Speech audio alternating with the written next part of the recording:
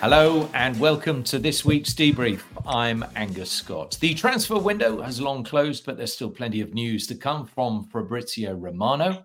Fab, the world's transfer guru, is with us later with news on the Mbappe saga and Conor Gallagher's future. From RFAB to IFAB, that little-known footballing body that seems to do everything it can to change the game and not necessarily for the better.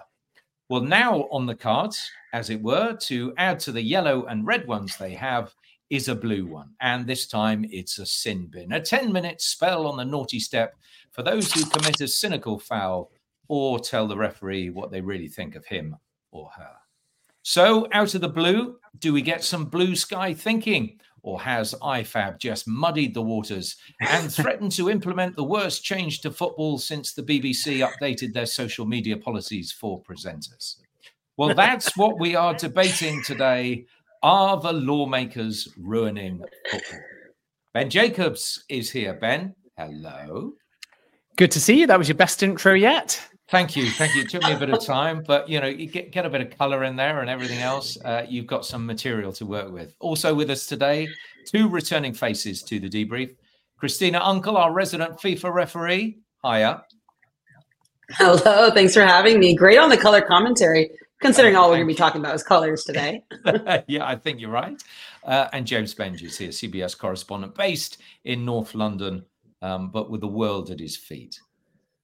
I feel like I'm going to offer infinitely less to this conversation than anyone else, but I'm delighted to join. And if you're not happy with me, blue cards, red cards, whatever, I can clear out. Well, I think I'm done. I'm empty carded now. I think I've got nothing more. Right. Let's start with you, Christina. Look, IFAB have debated this. They came up with this idea sort of back end of last year, didn't they? Then they had their annual general meeting. And then they've come up with the idea that, yeah, we'll expand it a little bit. But what are they intending to expand? Tell us. Yeah, so they've already done some trials and clinicals in youth competitions. So I actually was a bit surprised at how much anger and explosion came out of nowhere, especially since it was 2 days after the agenda items had been announced by IFAB as to what was going to be portrayed. And here, what is the important part that many kind of just overlook quickly is that this is still in trial mode. So the presentation and kind of where we're at now next with the trials of the sin bin, the trials of the blue card is just that. It's still in trial mode to see whether or not it does benefit and add to football, also known as the product. When we're talking about keeping the ball in play, that is one of their biggest things, is how much more time can we keep the ball in play? Other laws that have impacted this is like the Men's World Cup when they were adding 13, 14, 15 minutes in it, right? The focus is how do we keep the ball in play? How do we have more attacking football? And how do we generate more goals and don't essentially reward those who are not making football plays? So two things. Yes, still in trial mode. Yes, they'll only be considering it and doing trial modes in more senior competitions and matches, not yet rolled out, to see if it makes sense. But secondly, and most importantly, and the other point I think everyone's getting lost is what is a cynical foul? Once people understand what a cynical foul is, I think that will make everyone feel more comfortable with what the purpose of the sin bins and the blue card are supposed to essentially attain and hit. Okay, well, let's get into that definition. Let's get, and in fact, actually, before we all start, let's have a vote. Who's in favour of blue cards? I am in favour of trying them. Okay, I wanted to see what happens. Yes. Okay, Christina and James are saying yes. Ben, do I take it you're saying no? I'm saying one, refs would need bigger pockets, and two, a more strict definition and maybe even a different colour. But I'm not against trying them, but just for devil's advocate, I'm going to decide to go against Christina and James. I agree. Look, we got two no's, two yeses. Right. So let's see where we are at the end of this podcast. But Christina, you were going to get into the specifics. Let's get a definition of what a cynical foul is. Yeah, so cynical foul isn't found necessarily in the laws of the game, but it's found in essentially the commentary. What we say is, kind of the football clarifications for us internally when we talk about the applications, the considerations. So for officials for over the past easily 2 to 3 years, cynical foul for us is essentially a non-football play when we talk about, and there was the example given of, when it is a player who has essentially beaten another player, is in a promising attack, and that defender merely just takes the hand and grabs the shirt, pulls them back. Whether it's in American world, we call it a collar tackle, right? But essentially, there is no attempt to play the ball in any manner, shape, or form. Others may refer that to a professional foul. Others refer it as a tactical foul. But in essence, we all know what it is when we see it. It's when the ball is crossed, they're into an attacker phase, they have no chance to win. They know there's going to be advantages of maybe a 3-on-2 or momentum. And so that defender commits that foul to break up that stopping a promising attack. That for us is considered cynical because there's no attempt to play the ball. You can't play the ball with your hands. And it's merely just to disrupt the game. And for us, that is the definition of what a cynical foul is. We all know it. When we see it, it usually happens on the outer banks near the touchline, and it always happens when there is a quick counterattack play. Yeah. We've all seen it. We all know it, and we all go, "Oh, that's a cynical foul." Doesn't matter where it is on the pitch. If it's breaking up that passage of play, we want it stopped. But is the blue card the right answer? Anyway, James, your gut feeling is you want to see it happen? I'd like to see it tried because, what I know is that one of the things that drives me most mad when I watch a football match is when these promising counters that we were just talking about, when we know where that cynical foul is, that they're just cut out because the punishment doesn't fit the crime. You are bursting free on goal, or you are, it's a 3-on-2 counter attack. I think we all agree that's football we love to see, when those moves get executed perfectly. And no one in this sport can ever blame, picking a name entirely at random, not because I think he's got a reputation for doing it, Rodri, when he hauls down an opponent just as they're threatening to get away and get a rare attack on City, because, we all know a yellow card there is absolutely the right thing to do. You don't want to give up a high value shot at goal or have to make that tackle later and potentially give up a penalty. You take the yellow card, you take the free kick, and that, football being what it is, I think it's something like, Christina, correct me if I'm wrong, only about 2% of yellow cards are followed by a second yellow. So you always have to take a statistic. So I want to see what we can do to stop that. I think there's always the law of unintended consequences on this. If the risk is a sin bin and 10 minutes when you're down a player, do we just see more cautious football? Do teams put like 3 or 4 players back when they're attacking corners because they're scared of getting countered and scared of getting sin binned? Is that 10 minutes of sin binned football completely unwatchable? I know, Angus, you'll know about the rugby side of this as well. It can sometimes be a slog and a scrap, can't it? And the team that's down to 14 will be like, we're taking this game into the trenches, we're doing everything we can to turn it into 10 minutes of unwatchable sport. Yeah, I think so. But we don't know that. No. I sort of agree. Yeah, we don't know what's going to happen, and I agree to a certain extent. But if you look at, I think what I would love to do is to be able to compare rugby with football, but I genuinely don't think we can, because the numerical advantage of having 15 against 14 in rugby far outweighs 11 versus 10 in football. And from my perspective, I think you just get 10 minutes of shocking football.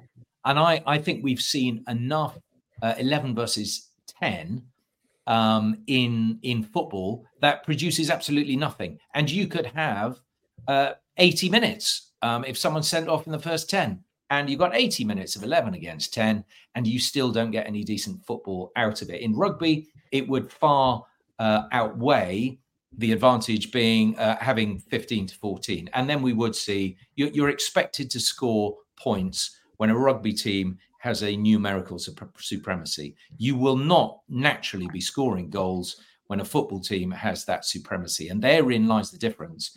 And I ultimately think that I wouldn't be worried if I had a blue card, pink card, red card, not a red card, but, a brown card, whatever color card it was, but it meant that you had 10 minutes off the pitch. I don't think it would make absolutely a slightest bit of difference.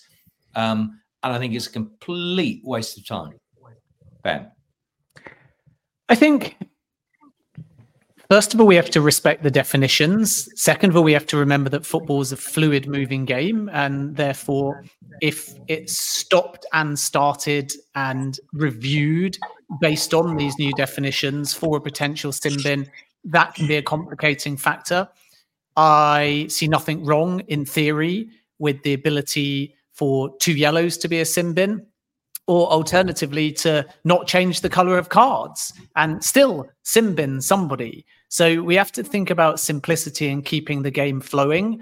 Would, for example, we don't know yet, a sin bin be VAR reviewable or in any way appealable? And I think the downside will be time related. The upside will be a decline in dissent, which we've seen at grassroots levels during the trial of the blue card. And that is a positive for sure. And obviously these things we get used to because every new generation comes up learning about the rules in real time. So it's very easy to dismiss it now, much like the passback rule or even VAR. And in 10, 15 years, realize, how did we ever live without a sin bin? And I think that for those that are frustrated by sendings off, the sin bin is potentially a middle ground as well. So there's a lot to like. I think the thing that intrigues me the most, though, James, maybe to you, because you kind of touched upon it a moment ago, is less the rules and the card and the color, Christina's area, and more the repercussions. And I'm fascinated by this notion of a sin bin forces urgency, where a side that's sin binned probably doesn't make a substitution at that point because they know the player's coming on in 10 minutes. But the other side almost enters into an ice hockey type power play where 5 minutes into the game, they potentially go, whoa, we'd set up to park the bus and get a goal on the counter attack. And now 5 minutes into the game, we've got 10 minutes where we can go more gung ho, and you have to adapt. So the thing that fascinates me the most is not actually the rules ramifications, but the tactical ones. And I think they're the ones that you can really have the least grasp on until you dive in. And to be frank, you at some stage, you know, when I say we should try this, I do mean it's going to have to go to a higher level than youth football and grassroots football, because, you know, the level of tactical complexity, like, I want to see how Pep Guardiola approaches having one of his players sin binned. You know, I was talking to one of my colleagues about what do managers do in this scenario. So, I mean, let's say that one of your players gets sin binned in the 60th minute. Do you take off your winger to bring on a fullback? And then when that fullback that's been your fullback is sin binned, and when he's done his sin bin, does he come back on the pitch? Do you sort of, you know, is it almost like a substitution, a tactical opportunity to sort of meld around and not quite try different things because you're having to be reactive? But, you know, with so many of these things, there are sort of laws of unintended consequences. And I tend to find with football laws specifically that what we would expect to happen is almost immediately countered. So it was very obvious, even when Arsene Wenger spoke about, let's change the offside rules so that it's daylight, or whatever he wanted to term it, behind the defender for a forward to be offside. It was obvious immediately that would bring about more defensive football. Now, how the sin bin works, I honestly have no idea. Actually, I have one thing I'm really intrigued by, though, that Christina might be able to answer, knowing the people that make these decisions. Why on earth is it a blue card? Because a blue card sounds like what I mean, you might not know, but blue card is where I have at Cafe Nero to get stamped for my free coffee. Oh, okay. I'm going to learn more about that. No, so the blue card, the color in and of itself, right, could have been various colors, but it's very distinguishable. And going back to, I think what Ben had alluded to, is this communication side of it. If we were to give 2 yellow cards, how do we let people know that's not a 2 yellow card, red card, or it's a 2 yellow card sin bin card without us verbalizing it? And then that turns into complexities. if you have a very clear color that is very distinguishable from naturally yellow and red, immediately everyone's going to understand what the implications are, right? The 10-minute timeout and then the power play, for lack of a better term. What we kind of really need to tie in, and so that's why it's a blue card. It's just very distinguishable. It's going to pop compared to the rest of the other two cards. So it's a communication thing.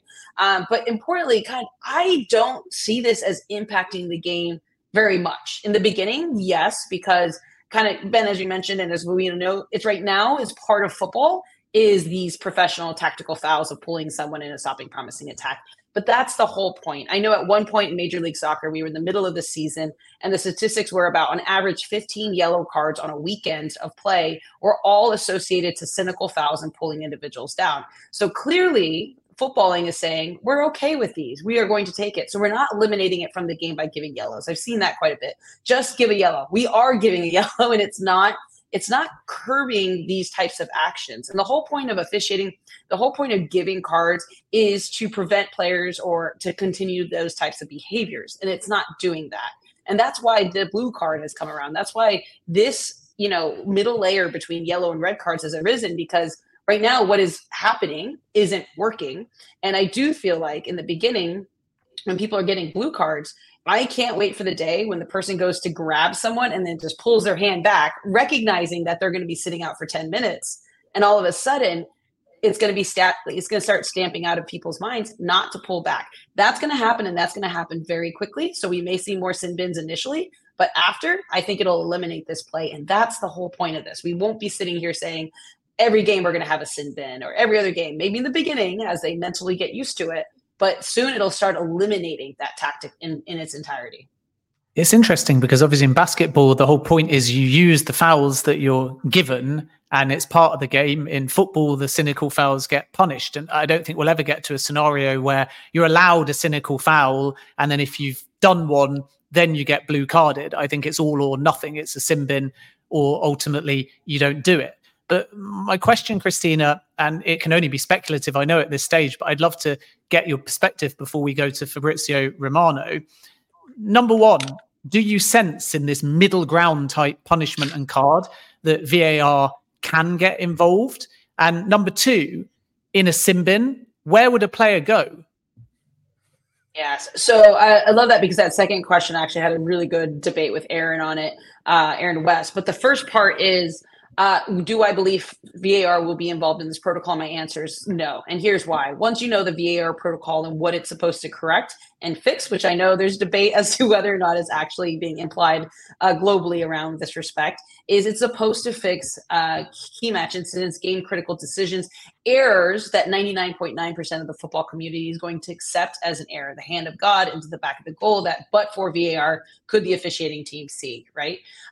Here, because the punishment doesn't rise to the complete removal of a player. Yes, I know there's debate about if this happens in the 86th minute, that would eliminate them from the game. But because it's not a direct red card, because it is not a play that can impact a key match incident or a game critical decision, I don't believe, and nor should VAR be involved in decisions on cynical fouls, because we all know what it looks like. You all know what it looks like. It will be very clear. It's either going to be, kind of going back to your point, Ben, it's all or nothing. Either this is going to be defined as a blue cynical card, or it's going to be no foul whatsoever and no card or a simple foul, right? But no card whatsoever associated with it. It's going to be like offside. It's going to be a bit more black and white. And for that reason, VAR should not get involved.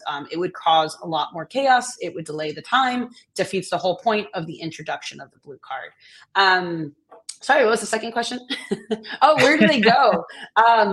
So this is kind of where my debate, well, some people are like, oh, it's going to be centrally, and this is what they're testing out. Should that be centrally located in between the technical areas? And it's 10 minutes. So the question that was proposed to me is, will that increase the risk of injury for players who are standing there for 10 minutes and watching? And I thought that was probably one of the biggest issues that need to be reviewed, even though when people come out at halftime, they've been sitting around for 15, 20 minutes, right? There's a little bit of a warm up and then they go back into the game. So I think that's kind of the biggest ones. And if that's the case, if we need to continue to focus on the players staying warm so that there's no increase in injuries because of this, most likely the place would have to be somewhere aligned along a touch line so that the individuals can continue to warm up along the touch line. So that has not yet fully been determined. In some of the trials, it was in between the technical benches. But I do think there needs to be a little bit more analysis as to where it's going to be placed, just so that players can continue to stay warm and prevent injuries in that time period. Yeah, look, the rugby players do the same, don't they? They sit on a bike, put a big coat on, and they're all right. And these guys are, 150 kilos compared to, the little wimpy footballers who are, 80 or 90 kilos. So, those little soft, yes, exactly. I've got my rugby head on at this time of year, but they sit on a bike and keep warm. Look, just put a bib on them and tell them to warm up and just run up and down the side. I don't see that's I don't think it should be an issue. They should carry on doing that. Look, we've got plenty more to debate. Do get your questions in if there's something that you want to know about this new trial system. And there are plenty more questions I want to ask Christina as well when we come back. But we have got Fab in the can for us. A little bit earlier, Ben spoke to Fabrizio about all the latest transfer dealings. Fabrizio, great to see you as ever. Hope you've got some rest now that the transfer windows have shut. You're certainly looking well. Let's start with the big story, probably the biggest in the build-up to the summer window. Kylian Mbappe, we've heard he's signed for Real Madrid. He hasn't signed for Real Madrid. He's staying at PSG. He's moving to the Premier League. He might consider free agency. We've pretty much heard every single eventuality. What is the latest? Yeah, I'm not surprised, honestly, because on this Mbappe saga is almost 3-4 years that we have a lot of rumors, a lot of stories, but I think this saga will go in a clear direction as soon as Nasser Al-Khelaifi, Paris Saint-Germain president, will have a formal communication from Kylian Mbappe. Part of this gentleman agreement they have, the player himself and the president himself, not involving the camp, lawyers, other people in the board, is really important, the relationship in this moment between Al-Khelaifi and Mbappe.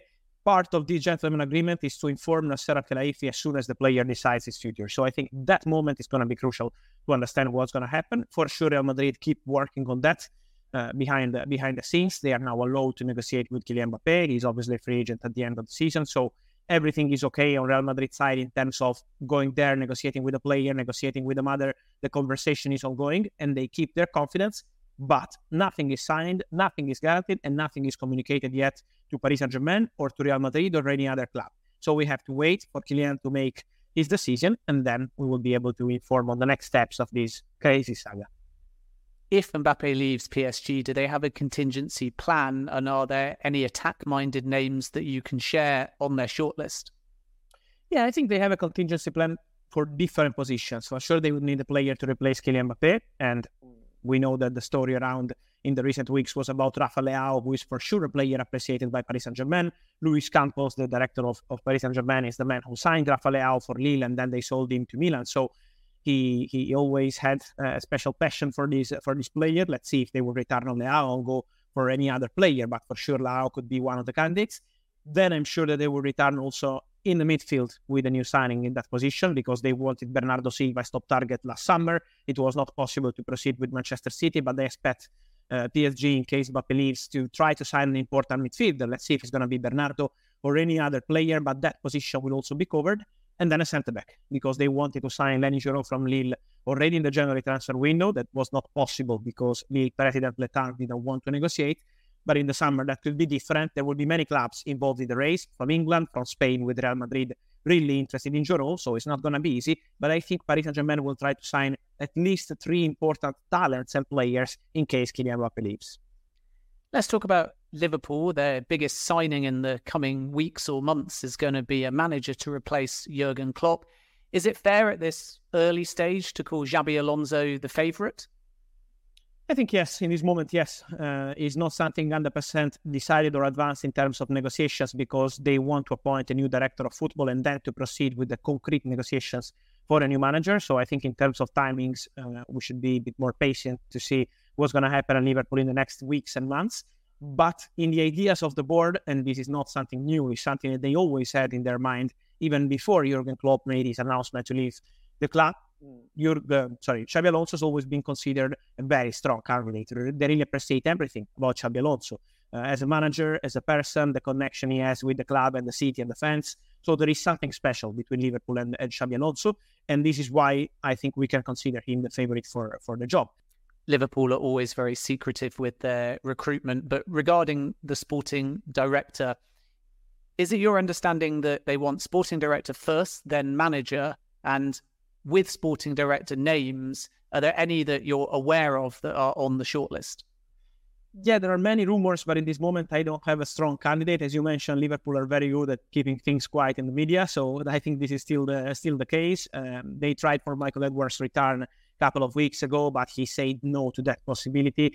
He's very happy with his current situation, so he turned down that possibility. Let's see what Liverpool will do in the next days in terms of director. And to answer your first question, yes, I think they want to have a new direction with someone who can decide on the entire process. It means the new manager, but also the contracts of some important players like Van Dijk, Alexander-Arnold, Mo Salah, and others, because it's important for Liverpool to understand what kind of project they can sell to a new manager, they can sell to new players for the summer, and also for the players who are already at the club and want to understand what's going to happen in Liverpool. So it's not something negative. I think it's just part of the transition and something that always happens at top clubs when they have this kind of big shock and big change. Let's talk about Chelsea. Broke a story that Bayern Munich had inquired about Mykhailo Mudryk. How close were they to making progress on that one? I would not even mention a negotiation in that case, because it was just an idea on Bayern's side. When they knew about the injury of Kingsley Coman, they started inquiring around for opportunities, maybe for a loan deal for wingers. And one of the names they mentioned internally was Mykhailo Mudryk. They tried to understand if there was room for negotiation with Chelsea, but the answer from what I heard was immediately a no. So it was not even a matter of money or a matter of details of the or structure of the deal. It was just about an idea from Bayern, and Chelsea immediately said no. They didn't want to change anything. The only player allowed to live in that position was Armando Broja, who is obviously a striker. So for them was fine to give the green light for Armando, not for Mykhailo Mudryk. So this is why the idea was never that close or concrete. And also for Bayern, probably the best solution was already to proceed with Brian Zaragoza to anticipate the deal for the January transfer window final days. And so they tried, but was never really close. And Conor Gallagher has been one of Chelsea's best players so far this season. 2 goals last night in the 3-1 victory at Crystal Palace, but still no advancement on new contract talks. Do you still sense he's very much for sale this summer, or given his form, could Chelsea now start to talk to Gallagher about a new deal? Yeah, at the moment the situation has not changed. Obviously, he's doing very well, but at the moment, as you mentioned, the situation has not changed. It's still no advance in terms of new contract. But it's also fair to say that in January, yes, Conor Gallagher was available on the market in case of big proposal, but nothing happened in terms of negotiations. We heard many stories about the possibility of direct negotiation, club to club, Chelsea-Tottenham, but the only time they had this kind of discussion was at the end of August, and not in the January window, not in December. So I think the situation of Gallagher really depends on Chelsea now, what they want to do in the next 2-3 months. Otherwise, they have to sell the player in the summer, as they did with Mason Mount. I think it's really similar. Extend the contract now or sell the player in the summer. So it's now on Chelsea. Let's see what they decide to do. My personal opinion is that it's not easy to find this kind of player, especially an English player with a good experience, but still young. I think it would be ideal for Chelsea to keep him at the club, but obviously they will make their own decisions. Tottenham then linked with Conor Gallagher, and also this week some suggestions that they might be in the market for either Rafinha or Pedro Neto. Is there any truth with those links? I think these are 2 players they always appreciated, always. Rafinha was already in Tottenham list when he was at Leeds, and since some people in the scouting really appreciate him. I think it will really depend on what happens in Barcelona in terms of outgoings. If they decide to put Rafinha on the market, in that case for Tottenham could be an opportunity, but not only for Tottenham. I think there will be many clubs interested in Rafinha. And Pedro Neto, I think, will be one of the names of the summer transfer window, because there is interest from multiple clubs also in this case. It's true that Tottenham appreciate the player, so I would mention both as part of the potential list, but in both places, nothing is advanced yet. I heard in the past few days on I think, Spanish media, there was already an official bid from Tottenham for Rafinha. This is not the case. It's too early. It will take time before Tottenham decide who is the player they really want. But for sure, they will add a winger to the squad in the summer. And these 2 players are appreciated since long time. It's not something fresh or new. So for Tottenham, these could be 2 opportunities. And I think they also fit to the idea of Ange Postecoglou. So I see Tottenham doing something important in that position in the summer transfer window and in the midfield too. Just finally, let's finish on Manchester United. So Jim Ratcliffe is almost in, just waiting for the A-share tender and then obviously the various approvals and the transfer of funds. what kind of concrete targets do you think Manchester United will be looking for in the summer? Either specific names or key priority positions? Yeah, for names, I think we really have to wait for the new director also in this case to understand what kind of ideas they want to share with the manager and then to proceed with negotiations. But in terms of positions, for sure, they have to replace Martial. They need a striker. They need a player in that position. So I expect Man United to go for a striker. And then I expect Man United to sign a very important centre-back. This is something they already decided in September last year. So centre-back will be a crucial position for Manchester United, and then I think there could be something else. So I think Man United will be busy in the summer. Great stuff as ever, Fabrizio. Keep up the good work. We'll speak to you next week. Thank you, and see you. Ciao. Ciao. Thanks for that, Ben. To remind you, Christina Unkel and James Benge are with us today. Ben Jacobs here as ever. Since you recorded that, Ben, Sir Jim's acquisition of 25% of Manchester United and further investment of 300 million in the club has been approved by the Premier League board following the completion of the owners and directors test. Now, the board agreed to the change of the club's ownership structure last week. This has now been officially ratified by an independent oversight panel. And this is the first time this new panel has sat, Ben, and agreed to a partial takeover. Yeah, this is another formality and box tick, if you like. There was never any suggestion that Sir Jim Ratcliffe would fail the Premier League owners and directors test, but significantly, we're edging closer to 27% in Manchester United officially being handed over to Ratcliffe. Now, why 27%? 25% A shares and B shares. Remember, the B shares are the Glazers ones that have more power. Then the A shares, and then 300 million in investment gets another 2.5%. So the total stake, 27%. Now, the B shares from the Glazers are done. The A share tender is ongoing, and there is a new deadline of midnight Eastern time on February the 17th. So we're still going to have to wait a few days for that.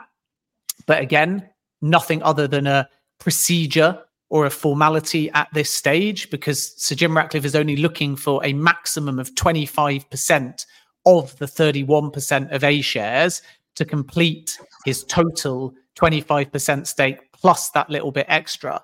And as a result, he's already had enough A share investors commit to selling their shares. But the process requires every shareholder to have the opportunity to say if they want to sell. And then the more that want to sell, obviously, the ratios are adjusted and the numbers scaled back because Ratcliffe will not take all of them. He'll only take a maximum of 25% of those A shares. So that's still to be completed.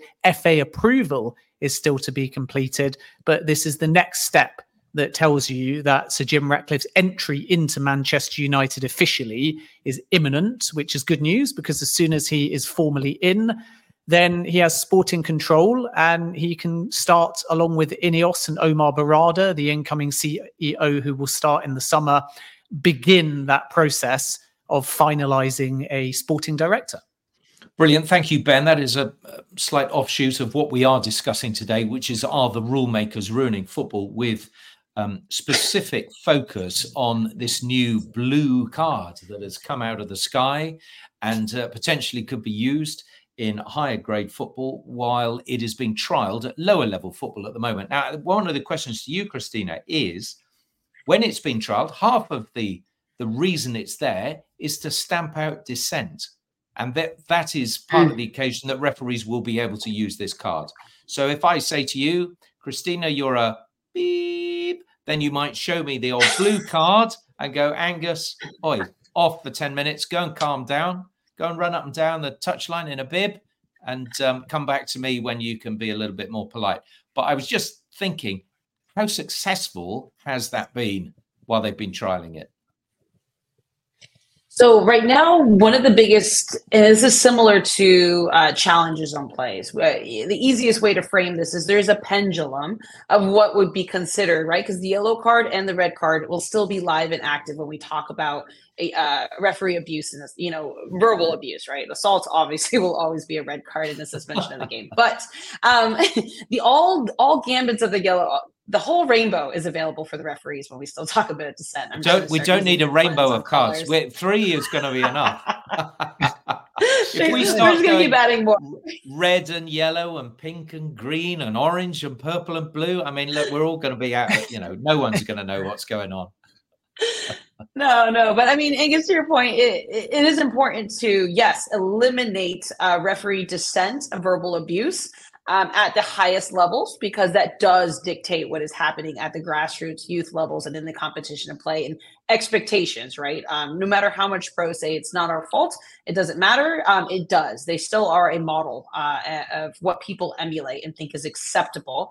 But that being said yes, you're correct. If there is a dissent, and here kind of going back to the different types of challenges, there will be a pendulum of what is considered not acceptable, but the different layers of types of dissent that some will categorically fall within a red card, right? If it's anything, you're an F and blank, blank, blank, blank, blank. You know what I mean? Those types of things that are loud and they're big and everybody hears it and it puts the whole game into disrepute. That will just still automatically be a red card. There is no sin bin. It's no go home and, take your boots and hit the showers kind of a thing, right? Then you have the types of dissent where, especially if we talk about technical staff, because it'll be interesting to see if a blue card could be applied to technical staff. That has not been explored. So that's another angle to take a look at it. But if you give a yellow card for, come on, ref, we have learned to have to manage these. And it's a very hard line from the gray area to define when is it too much? When has it crossed the line? And therefore, that's why yellow and red cards have now been introduced to the technical staff. Because it was more of a clear way, an indication of saying, when have we crossed the line, right? The yellow card is a very clear indication for that. So kind of getting to that point of, there will be clear examples given to us from considerations, right? Is it loud? Is it direct? Is it personal? Have they made themselves bigger in their actions instead of saying, hey, you're effing horrible while you walk by me? That's something that shouldn't be said, but, it's just between you and I, Angus. I might eat that and just give you a yellow card for it, right? Or I might not say that again. And I'd be like, hey, you act out again, like I'm going to have to make this bigger than what it is, which right now is just you personally attacking me, and only you, me, and the Lord Almighty knows about it, right?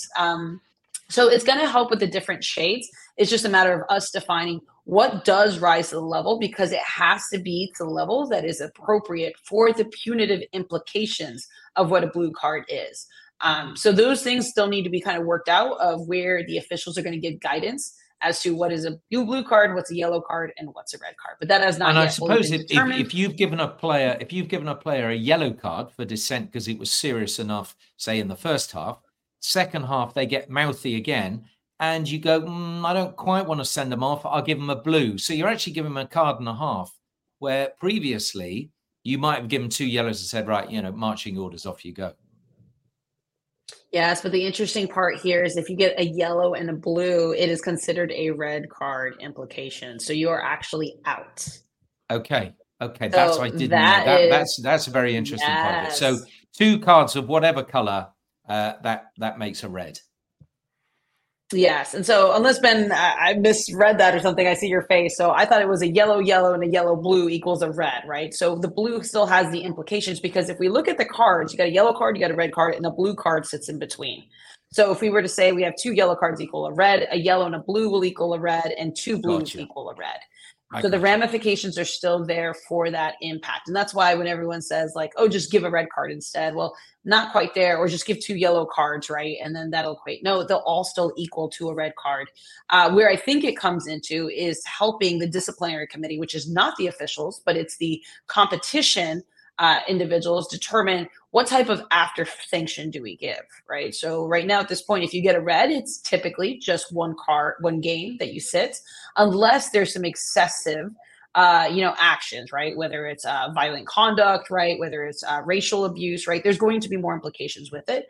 I think what the blue card helps is to let those make a determination of, let's say you get a yellow and a blue card, and the yellow is just for a reckless tackle. Blue card is just for either dissent or it's for the cynical foul. That may not rise to sitting an additional game out. That game alone might be fine, and then you might not have to sit out the next game. So that goes a little bit more to helping to define what kind of a foul, and will the competition providers add more punishment to that? My worry, James. Go on. Yeah, I was going to ask James a question as well, Ben. But let me just ask this, and then you come back to it, because clearly you've got worries about it as well, Ben. But I just wondered, Look, this was announced last week, James. You've been at press conferences in the intervening time. Those that you've been to, or the managers that you've heard from, or coaches, whoever, what is their general feeling that you've experienced? I mean, you almost uniformly less than impressed. I'm unaware of a manager who's come out and said, let's give it a go. But I think managers in many ways is sort of the ultimate archetype of the conservatism of football. You know, they are not interested, and they can't help but not be interested in the big picture of the game while they're still in a job. They really don't want much to change, and you can't blame them for that. And I think, you know, to an extent as well, they're conscious that they can set the tone for this, and they have. I think it was very obvious, certainly to me. I think the Premier League is overwhelmingly important in setting the sort of global agenda of conversation in sport. I don't think that's an arrogant English thing to say. I just think that's the truth. And I think a lot of that can then come from managers in their press conferences, because that's how the British press, which I'm not part of, but have been in the past, that's how they fill their back pages, you know. And there was no easier story on Thursday and Friday than going to Ange Postecoglou, Pep Guardiola, Jurgen Klopp. And I think they would all sort of, whether they acknowledge it or not, have a inherent view of the game that sort of, well, this works for me. I'm quite good at this. Let's not go messing around with things. They've all worked themselves up into a lather, perhaps unnecessarily so, over VAR and over the refereeing decisions that, as far as they see, only go against themselves. So I think they've set the tone for this sort of, you know, even though I wasn't surprised that the reaction was, this is bad, it took me back how quickly it sort of forced a reverse ferret by FIFA, by IFAB, because some Premier League managers don't like it. I mean, how long would it be before we actually saw this, even as a trial, at a level where it would affect your Postecoglou's, your Artetas? Yeah, probably, like, I'd be surprised if it was within a decade. Yeah, and I think you're right. And I also think that we won't know if it is positive or negative until we try it. And you have to ultimately send the blue card up the system to get to elite level football, to have it interact with a big stadium, a big fan base, a top referee, and VAR. I think, James, I have two worries or thoughts that put me off it to begin with. One is that the sin bin itself is short enough that it might take a lot of energy out of the game. I know that we argue the other extreme, that a side may go gung-ho, but the side that are sin binned may delay and wait and time waste, and then technically more bookings are supposed to take place, but it's very easy to eat up a mundane 10 minutes in football. Now, that's not a reason not to try it, but that's my worry number one. My worry number two, and Christina, feel free to chime in as well after James if you wish, is it actually dilutes the power of the red card. And I sense what will happen is, rather than the sin bin being seen as a nice halfway house to appropriately punish somebody without the severity of a sending off, I think we're going to get a lot of a player was sin binned, it should have been a red instead. And then they came back on to haunt us, and a lot of outrage from managers who feel that that player should have gone permanently, not only in a temporary sense. I do think on that latter point, I certainly like hearing Christine explain it, just sort of came round to that view of, like, we know it once we see it. And yes, you're right that what will happen to an extent is managers will say, oh, I thought that was violent conduct because he's grabbed him, and, you know, how is that not violent conduct in this imagined example I've come up with? I'm sure that will happen, and I'm sure that will sometimes be relayed uncritically, and that will sort of stoke the fires of football conversation for several years, and it will be deeply dull, much like the VAR conversation. It's actually quite boring because most of the time VAR is fine, and maybe, like, there's a bigger picture conversation that we will never have, but we ought to have, about why we can't all just chill out a bit more about refereeing and acknowledge that, hey, these guys make just as many mistakes, but maybe a few less than a few of the players on the pitch, and it's okay. And a lot of these aren't even mistakes. We just have different interpretations of things. I can't remember what the other thing I wanted to say was. I thought it was really profound, but it's gone from me now. We'll come back to you. Don't scratch your head. Remember about it. That's such a shame. Well, I do. Well, when I feel free to cut me off if it comes back to you. But I think that's the point. Is the blue card is going to find itself more in the categories of what's considered stopping a promising attack. As I mentioned, kind of as if it's in the central of the midfield, it's because we still have a number of defenders. So, for what people need to understand is denying an obvious, and the key word is obvious, goal scoring opportunity, also fondly known as dog-so, that is always going to continue to stay as a red card, right? Because that's the number of defenders, the direction, the distance to goal, right? And having possession and or likelihood of regaining possession. Those are all still going to categorically fit under the red card.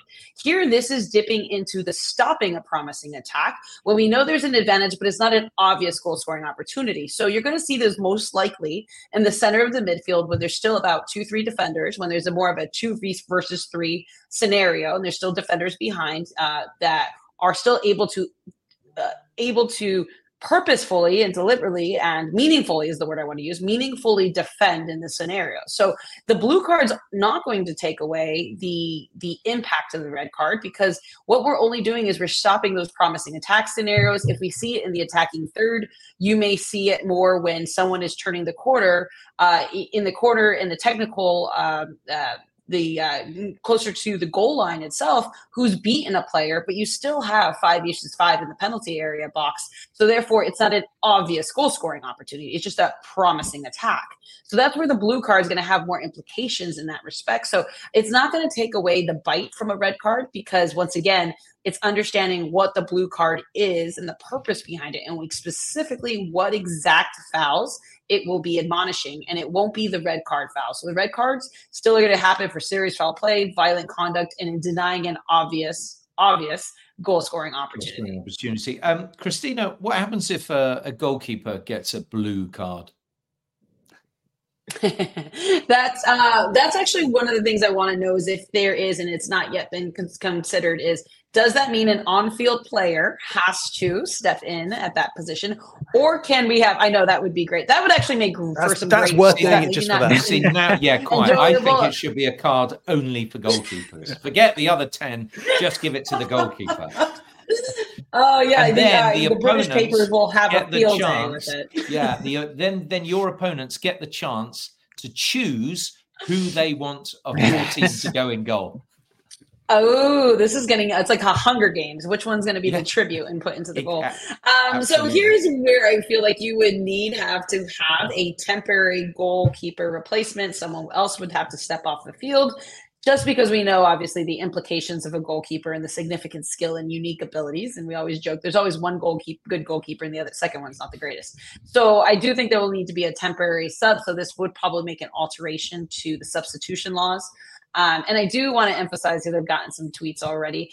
This is not American-made law. We are not bringing in our laws. Americans typically do not sit on IFAB. You have to be part of the United Kingdom. So I do want to clarify, it is not the Americans who are making these laws. Absolutely. Even though if you look at Major League Soccer, we're introducing a lot of interesting laws for this season. IFAB is one of the most antiquated systems around. It is as far as I remember, England, Wales, Scotland, and is it Northern Ireland, and also FIFA. Mm-hmm. So all the home countries from the UK have a vote each, and FIFA have 4 votes.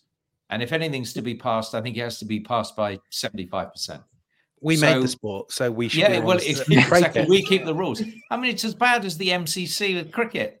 These old boys sitting in the pavilion at Lord's, keeping control of the game. It seems bizarre to me, although I think IFAB would say, look, we do have representation from some very serious people who have played the game, the likes of Arsene Wenger, Luis Figo's there, and plenty more besides that are represented. I was offered a position in the Scottish FA. I was offered a position in the Scottish FA to get on IFAB.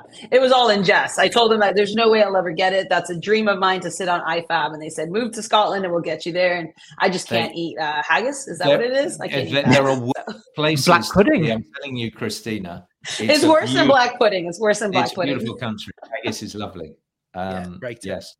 Can I just add as well? And I know that James had like a light bulb go above him, so I presume his profound point has come back. And I'm looking forward to the suspense of that. But don't go on too long, Ben, otherwise he'll forget it again. This is very true. Christina, are we to presume with blue cards that they are only game specific? In other words, my hunch is that you're going to get a more likelihood of someone taking a cynical foul, even knowing the punishment towards the end of a game. If you're 1-0 up, someone goes clean through the midfield, you might be prepared to drag them back at that stage in the game, knowing that you're going to get a blue card. And obviously, if there was only 4 minutes left in the game, then the punishment is diminished. But that is just the reality of the fact there isn't 10 minutes left in the game. Are we to presume that if you are sin-binned for 10 minutes, that it wouldn't spill over into the next game, so you couldn't be selected? Or if you were selected, you'd have to do those 6 extra minutes in a spillover sense? Are we to presume if the 10 minutes isn't met due to the logistics of time, that the sin-bin is just shorter? Yeah, so I do believe it'd have to stay to game specific and not pour over to the next game itself, because we decided and determined that a blue card does not reach the level of a red card and therefore should not implicate a secondary game in that scenario because of, once again, does the crime meet the punishment? So I feel like it will remain game specific, not pour over to into the second game, but there'd have to be a good reason as to why we would, or by we, I keep adding myself into this, I'm not yet part of IFAB, of why IFAB would determine and say, let's go ahead and move it to the secondary. Because if that's the case, then we might as well allow a red card to basically stay in that play. So I do feel like it will be game specific. It is a bit of the dark arts. And similar to your point, this will be a decision that players will be deliberately making, such as when a player deliberately handles a ball to prevent it from going into the goal, knowing they're going to get a red card and a potential penalty. But we've seen it where teams have gone on because of that decision. Yeah, Luis Suarez being the most notable cheat around. But I think if someone's getting sent off in the 84th minute, then I think you should say, right, if you're going to bring in the blue card, we're going to play for 10 minutes. We're not going to finish the game after 90 minutes. Say there was no extra time.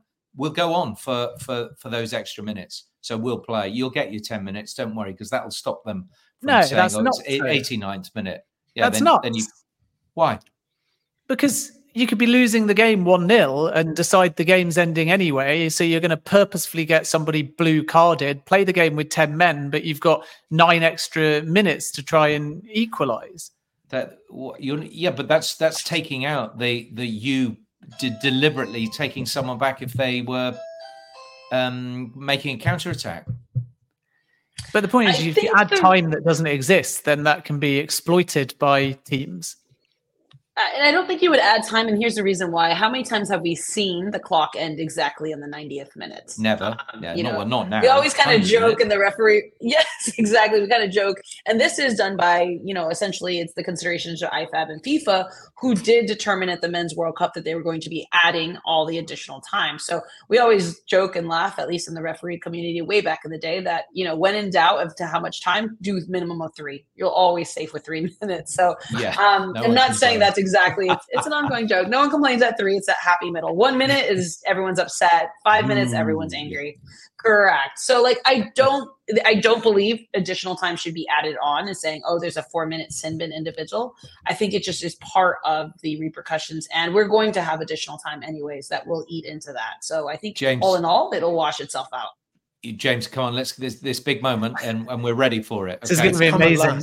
It's going to be such a disappointment, isn't it? But I mean, just sort of looking at that question at the top of the slide or whatever, the screen, I actually wonder if what rule makers are doing is not enough. If this sport just doesn't change and try enough. I mean, it has been my entire lifetime of watching football.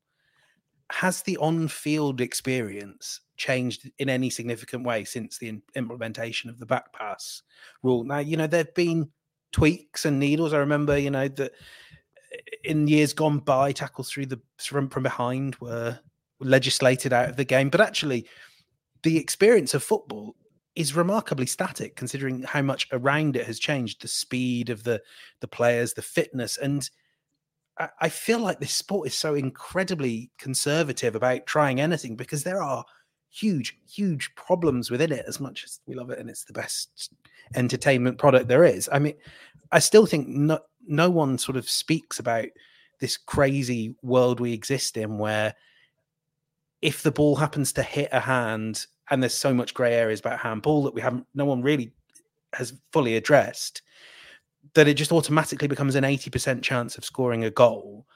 I mean, no one has tried, as to the best of my knowledge, someone correct me if I'm wrong, no one has said, are there different ways we can trial for implementing different sorts of fouls in the penalty area so that a professional foul, or perhaps an act of violent conduct in the attacking third could be a penalty, for instance, but a non-deliberate handball. And I know, Christina, you would probably hate the idea of having to determine, if something's entirely non-deliberate, and that would be another. It gives me more job security on the media side. You'd be delighted. I think this needs to be a sport that's a little bit more willing to just try and fail. And, there are thousands of competitions the world around at the highest level as well. The EFL Cup, for instance, could be the ultimate proving ground for, okay, this year the EFL Cup has different penalty rules to everyone else. Let's see what happens. Just do it. And if it fails, it's not the end of the world. Everything is just sort of blown up. Every mistake by a referee is, grounds for social media abuse. Like, it would, the sport would work much better if we just accepted that we try things and they fail sometimes. They do it so well in America. Yeah, and I think as well, things get tried under the radar. So this blue card hasn't been miraculously pulled out. It has to rise up the system. Of course, if you put it straight into the Premier League or the Champions League, it's going to be under more scrutiny. But I agree with your broader point. I think it actually was quite profound about football being old and archaic, and yet all this modern technology existing. And if you think about dissent, it's negative, obviously, because it can be too over-exuberant, it can be abusive. We have to find a way of cutting it out. But if you think historically about dissent, it wasn't necessarily meant in that manner. It was the fact that you had one man or woman in the middle, and they were the decision maker. So it breeds itself towards players historically running to that person because you're still perhaps trying to change their mind. Now we're in a situation where every modern footballer at elite level should realize that a penalty appeal will be looked at. So you've got no excuse to run to the referee, to get in his or her face, to make a case, unless you feel somehow like you're influencing the decision-making process. And then you've still got to do that politely because football has changed. And something that auto-punishes appeal, not even dissent, but over-speaking, over-aggressiveness, whatever side of the line it's on, I think is quite profound, because there should be no reason for it to be there in the first place when everyone knows now modern football at elite level anyway does have that ability to review something and make a considered decision using technology and any other resources. So it's kind of quite interesting to me, Christina, because dissent for me didn't start as dissent. It started as a bunch of exuberant athletes historically crowding round the decision maker, which you would do in the heat of the moment. And although you've got to be respectful about it, I'm quite empathetic to that, because why wouldn't you try and change the mind of the person making the decision? But now you know there's a way to try and change their mind. There's a way to talk to the referee, and there's a safety net of technology. If people persist on being abusive or even over exuberant, perhaps they should be punished. And Ben, I always tell players, little boy who cried wolf. And when you look at me puzzled, then that's how I say that's how you should manage officials, to be quite honest, as a player. Not complain every 2 seconds, not crowd a referee. You come to me polite, fully respectful. I'll always have that conversation and listen to what you have to say, as opposed to being abusive about it. Let's leave it on a positive. That's a very good place to leave it. But just a quick show of hands. Who after this pod is still in favour of a blue card? Yeah, I'm all in. Oh, I can't believe it. I've lost this debate. Honestly, all I would leave this pod by saying, is it really necessary? And my answer would be no. So let's anyway, boo. Yes, but I've been defeated. Congratulations, you've turned Ben, and not many people can do that. So Christina, to James, to Ben, thank you all very much indeed. A very, very healthy debate. It'd be really, really interesting to see how far up the footballing food chain the blue card actually goes. Or will it, as Ben has said, be given the red card itself? Thank you, everybody, for listening. This is The Debrief. We're back next week. Wanna hear you go.